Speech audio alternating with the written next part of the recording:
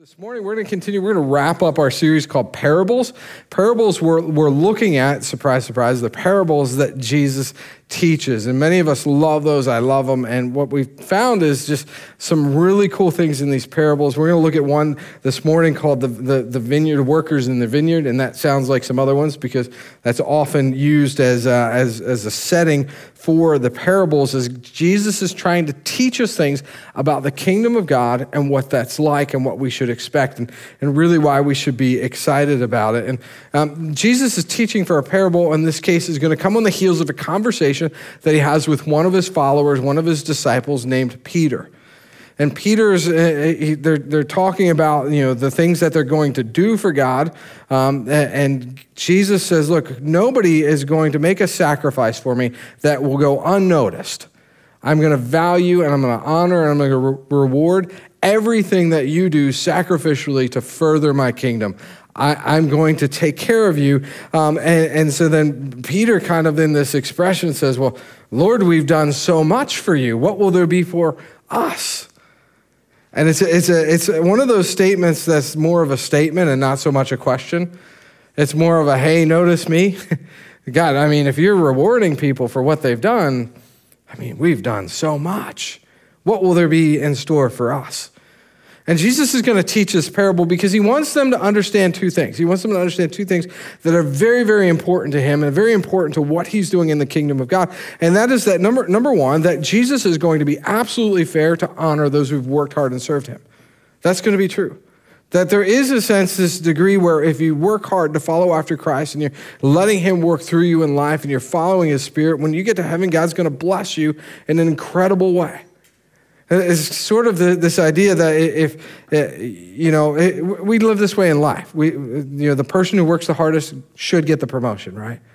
The person the student who studies the hardest should get the scholarship. The pastor that catches the biggest fish should get the most credit. These are just natural things in our society. But Jesus wants to caution that the biggest deal in the kingdom of God is not that he'll treat fairly his servants.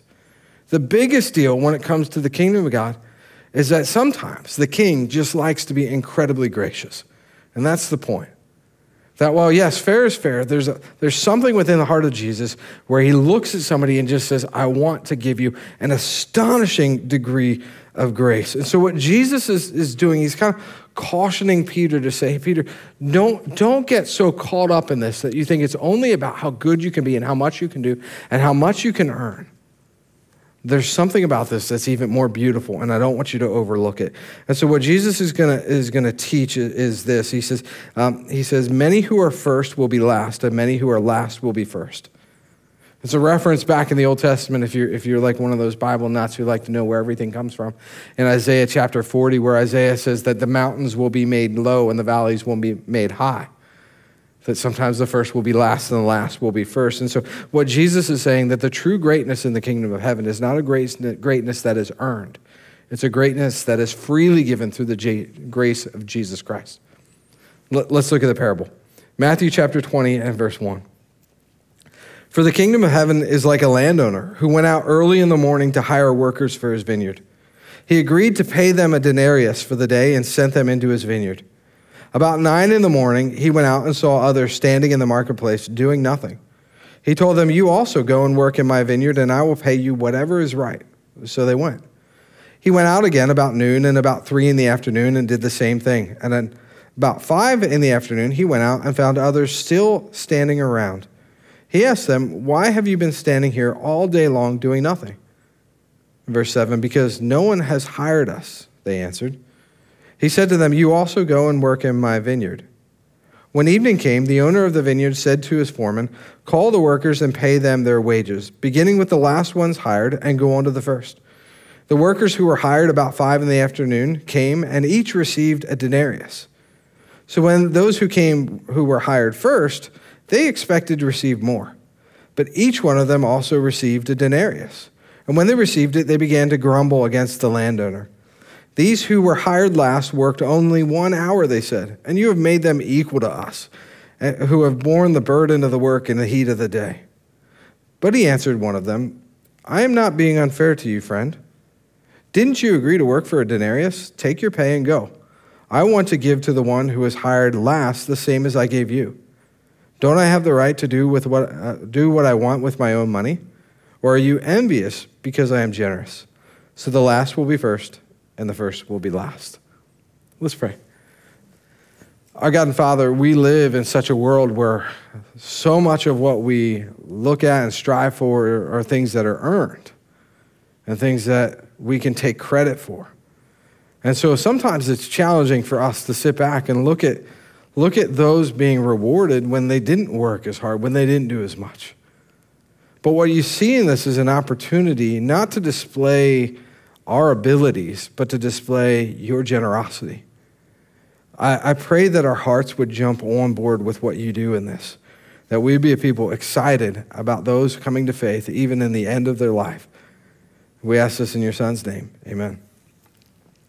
I just want to, on the heels of praying, as we go into what this teaches us and how it moves us in life, I just want to remind you that through the COVID area we were kind of keeping our distance and everything, and so we weren't really offering opportunities to pray with people. We still would have done it. We just weren't making a big deal of it. But we would love to be able to, after the service, if God ever puts it on your heart, for me to pray with you, or for one of the staff or elders, if God just is doing something in your heart that you feel like you want to respond to him and have somebody else, we'd love to be able to pray with you in that. And I'm just excited for life to kind of be back to normal and get more and more normal all the time. And that goes for people watching at home online.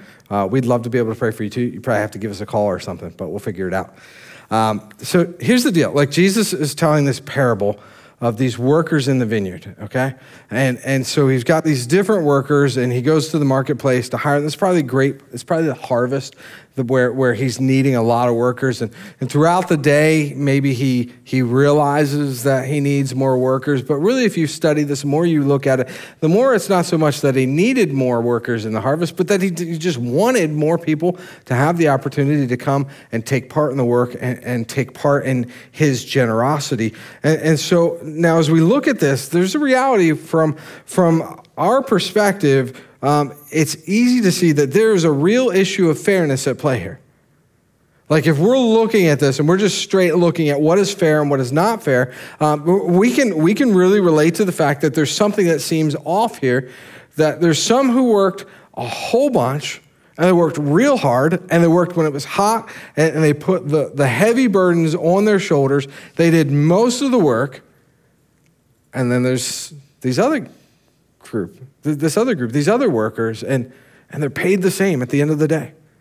And if you put yourself in the shoes of those who have worked hard all day long, you've been out, you've felt the heat, you've got the sunburn to show for it, you felt the burden of the heavy lifting of just moving stuff around, and then at the end of the day, you see, they got paid what I was paid for a whole day, and then you think, well, what am I going to get paid? Wow. And then you get the same. And there's a part of us that's not careful that could say that's not fair. See, it's hard for us to read this parable and abandon, as Leon Morris talks about when he teaches on this passage. He says it's hard for us to abandon our human scale of values. It's harder than we think. Have you ever had something not fair happen to you? Something where you looked and you said, that was not fair. It doesn't sit well, does it? A couple years ago, about 10 years ago, my family was going on a vacation with 5 other families, and the place we were going to stay at lost power.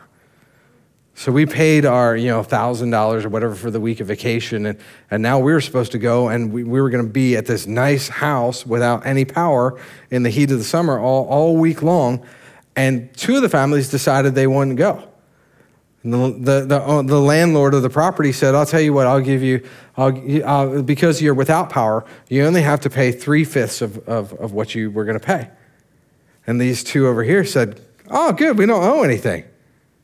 And I'm going, well, wait a second. Well, that's not fair. We paid $1,000 expecting we would have all the amenities, and now we basically have a big old tent. There's a part of me that struggled with that in fairness. To say, well, wait a second.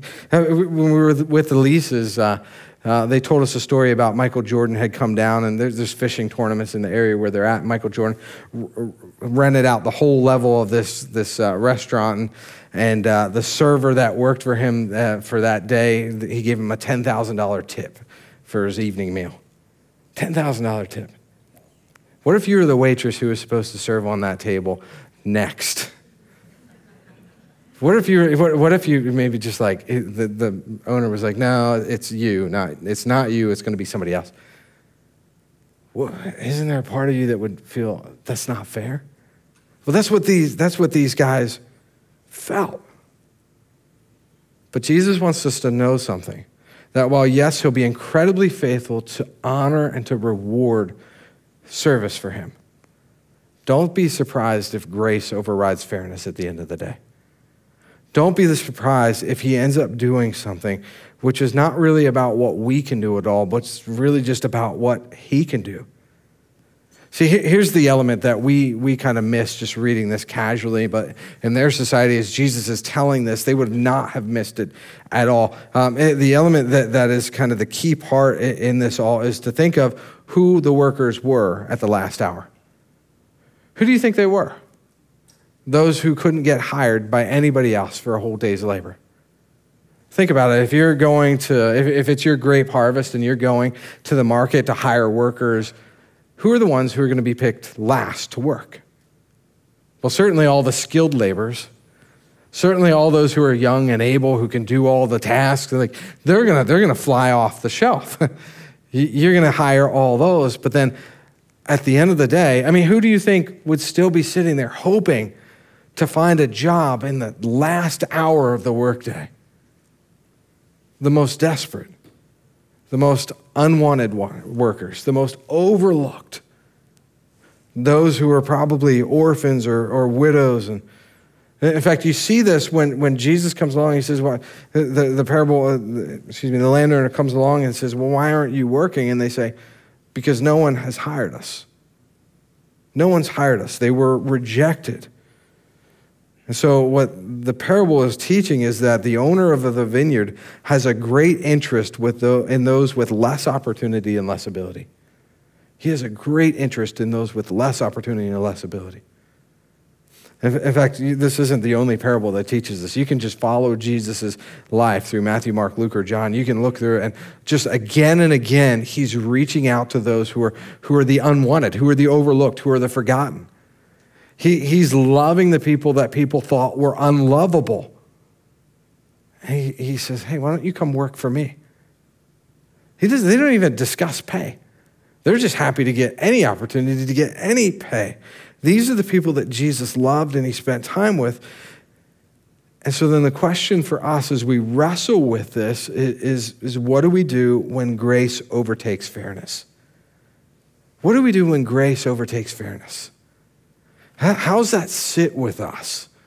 Can we be excited about it, or are we too busy being upset about it? And so 2 points really for us today. One is that when grace overtakes fairness, we would enjoy providence and not worry about prominence. Enjoy providence, not worry about prominence. What do I mean by that? Providence is just the sheer fact that God's loving provision for you. Like if you stop and think about all the things that God has done for you, all the ways that he's been there for you over the years, all the little things, all the big things, all the ways that he brought somebody alongside to help you, to care for you, to love you, all the ways that he's helped you to make ends meet. Providence is just the way that God has practically loved you. What's fascinating about this is those who've really followed Jesus and have been focused on his providence. I've interacted with some of them from the most impoverished situations in life. And never once have they felt that God hasn't loved them, because they've felt his providence. Prominence is different.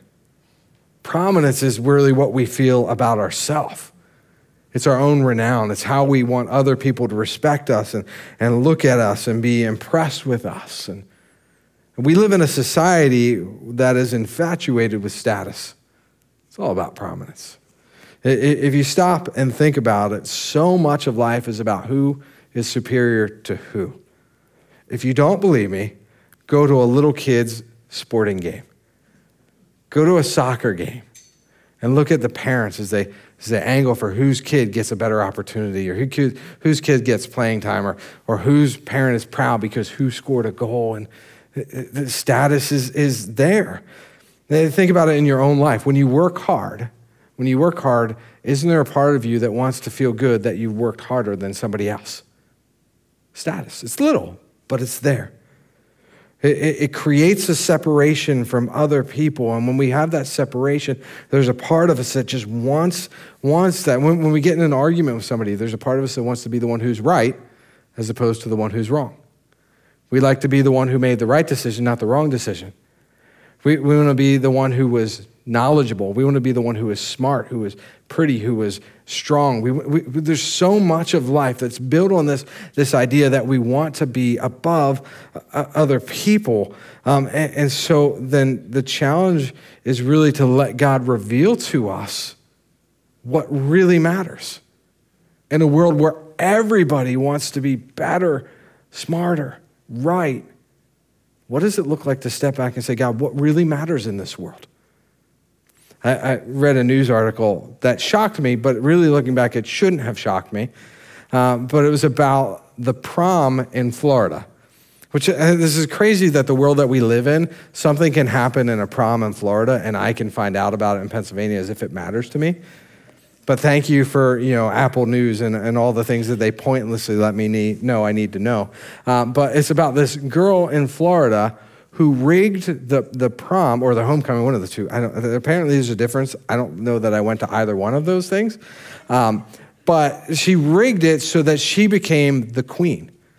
In fact, she used her mom. Her mom was an administrator in the school district. She used her mom's login to go, with her mom's help, to go in and change the votes so that she won prom queen. And I was like, why? What is the point of that? Like, you didn't win. Why would you? Because of prominence, because of status, to be able to say, I won. And if we're not careful, that's a part of every one of our lives. And what in the world does that have to do with this parable? It's actually at the core of it. We miss it because we think this is really about money. Like, they got paid more. They got paid what we got paid. But let's go back, and I want you to see what's hiding right in the middle of this, and it's this cry for prominence, for status. He says that these who were hired last worked only 1 hour, and they said, and you have made them equal to us. You've made them equal to us who have borne the burden of the work of the heat of the day. And so you get this group of the skilled laborers, the most wanted laborers who were hired early in the morning. And they're looking at those who were typically overlooked and forgotten. They weren't who you wanted working in your fields. You made them equal to us. At the end of the day, this wasn't about pay. This was about recognition. This was about prestige. And that line, you've made them equal to us, jumps out as the central line to this text, that those who didn't work hard, those who didn't sweat, somehow got to be treated the same, as if they were the same. You notice, by the way, it didn't say you made us equal to them. You made them equal to us, because it was about, hey, we're better than them. How could you make them like us? We're better than them. And Jesus counters. He counters with something. I haven't been unfair to you, have I? Isn't that what he says? Haven't I promised to reward you faithfully for what you've done? I didn't do you any wrong. And he calls him friend, and I think that's intentional. I don't think that's sarcastic. I don't think that's a slight. I think the landowner intentionally is saying, friend, this is what we agreed to. And so the problem comes because we've got people who want to compare themselves to others to find their sense of self-worth. And comparisons are, they never work out well. When we compare ourselves to others to feel good about ourselves, it's a means of it's kind of us. As Jesus says, I'll raise the mountain and lower the valley, and it's kind of us doing it. It's a means of coping with how we feel about ourselves. And so what they do is they grumble. And I know nobody in this room has ever grumbled, and I haven't either, so we can just move on from that.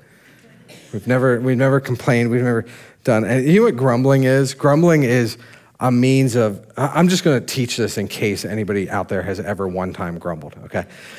Grumbling is a means of, I'm going to have confrontational expression without actual confrontation. It's confrontational expression without actual confrontation. The problem is I haven't really done anything to satisfy what the issue is. I haven't done anything to resolve what's at the core of this. It's just expressing frustration without any sort of healthy semblance. And so this is why when we grumble, it's usually not one grumble. It's usually not like, good, I'm done. It's like, who else can I grumble to? Where else can I say it? Or how else can I say it differently? Because it doesn't satisfy. And so this is why in the scriptures, whenever grumble it appears, it often appears what's in the imperfect verb tense, which is saying it just keeps going. It keeps continuing because it's looking to land somewhere to make a difference, but it never really makes a difference. This is why scripture says if you got an issue with somebody, go to them and work it out with them because that helps. It doesn't grow like grumbling does. And for them, Jesus is just so insightful as he teaches us. He mentions at the very end of the parable, he says, don't I have the right to do with my own money? Or are you envious because I'm generous? And the term for envious is fascinating in the original language. It's not our word envy. It's, aren't you evil-eyed? Haven't you looked at them with some sort of ill intent to separate yourself from them? As if they're beneath you and you're up here. Have you ever had an evil eye?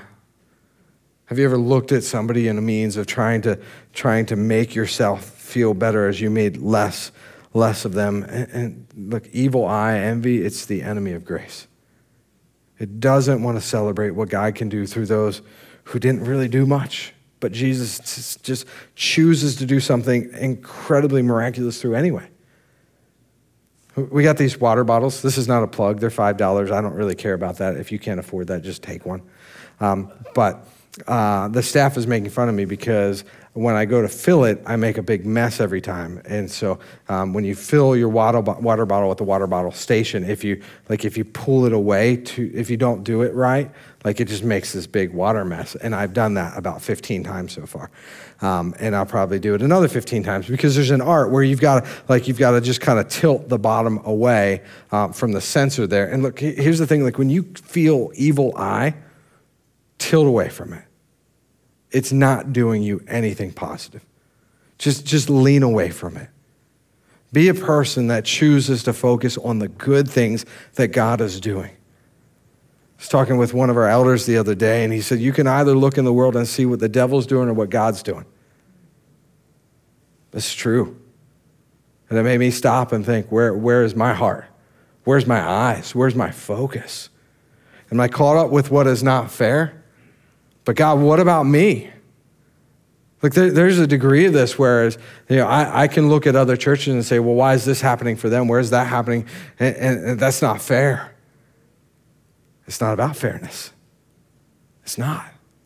It's about the grace of God. And it's about me enjoying my own providence that God has provided for me in so many ways, and I can't focus on everything else and lose focus on that. To say he's provided for me. It's not about this status thing the rest of the world has been deceived into being caught up with. It's not about who's better than who. Because at the end of the day, only thing that matters is Jesus is better than all of us. It's about his prominence. And so what has your focus in life? Because envy, that evil eye, will sneak in. And it does not want to leave. It wants to stay. And it wants to keep seeing the problems in everybody else. But we're looking at the world and saying, what does the devil want us to see as opposed to what God wants us to see? What has your focus in life?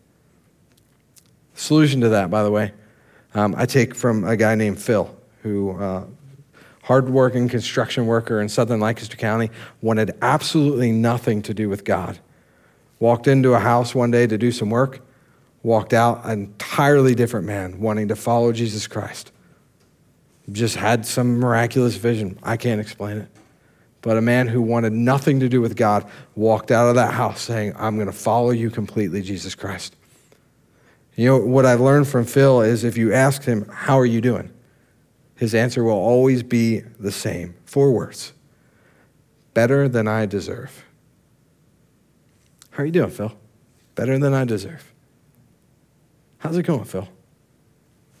Better than I deserve. That's eyes of providence. God, you've treated me better than I deserve. Why? Because he still, no matter what, has a faith that grants him peace with Christ in paradise forever. He still has the understanding that even if he would have gotten everything else that everybody else in the world got, the joy still would have come from God. It still would have been God's. That's the lie of status. If I get. Even if you got it all, even if you got everything you've ever wanted and every bit of recognition you've ever chased after, the thing that would produce the greatest joy for you is still Jesus Christ in relationship with him. And so there's no point in trying to continue to climb and climb and climb. How are you doing? Better than I deserve. And so we enjoy the providence of God without being caught up in the prominence of the world. Second thing that we need to do when grace overtakes fairness is that we should be people who anticipate and celebrate 11th hour generosity. When we see it, God, that's just awesome. Cool. There's going to be people next to us for eternity in heaven who on their deathbed came to Jesus Christ. And they're going to be incredible examples of the sheer generosity and grace of God over and over. And we see them all over the place.